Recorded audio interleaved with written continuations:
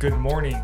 It's June 23rd, 2022, and this is 5-Minute Daily Devotionals with Religionless Christianity.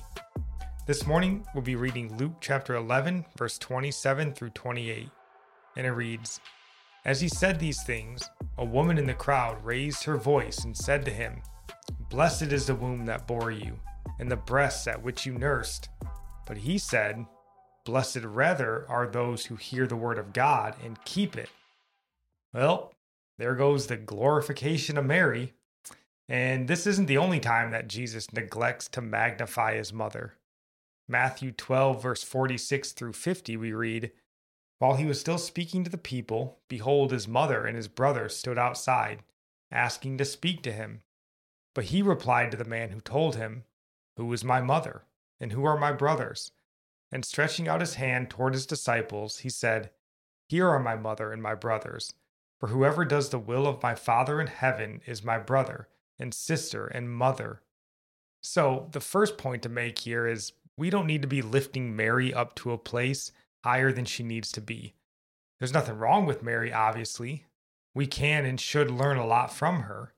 But this Queen of Heaven stuff, that's just not the case. Right. And we don't see anywhere in Scripture where Mary is being praised for being Jesus' mother. This woman who yelled out about his mother being blessed probably would like to befriend her just to say that she knows Jesus' mother and idolize her. It is something to notice how we don't read in Scripture about people idolizing her as Catholics do today. Glorifying anyone else in place or even alongside Jesus is pretty serious. There's not even any Old Testament prophecies of the mother of Jesus being holy. The whole idea of praying to Mary is really strange. It is. And it's not just praying to Mary, but really any saint. We have God the Father, who we are to pray to, Jesus Christ our Lord, who makes petitions for us to the Father, and yet we think, well, just in case those two can't get it done, let's pray to St. Thomas or whoever.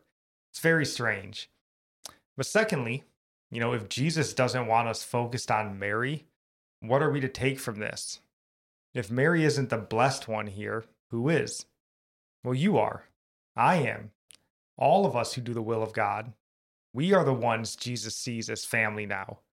And remember, Jesus rejoices over us. And in 1 John chapter 3, verse 1, it reads, See what kind of love the Father has given to us, that we should be called children of God, and so we are.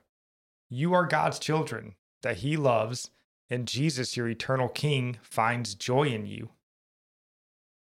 Our psalm of the day comes from Psalms 54, verse 4. Behold, God is my helper. The Lord is the upholder of my life.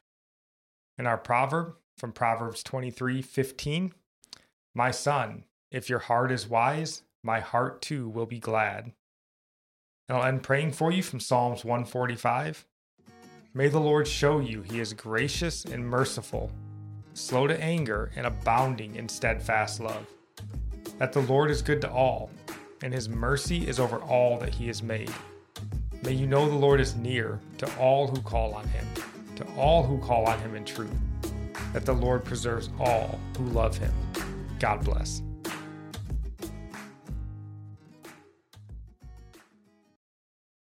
Now, Spike and Otis on when to cross the Bay Bridge. Wake up, Otis! Spike. Time to leave. Don't be snoring. It's 8 o'clock in the morning. More beach and boardwalk. Woohoo! Time for fries and good food, too. Going home? Here's a gem. Cross the bay after 10 p.m. Tell him more, lady. Avoid Bay Bridge backups with 24/7 traffic updates at 1-877-BASEBAN. That's 1-877-229-7726 or baybridge.com. Get there happy. Get home happier.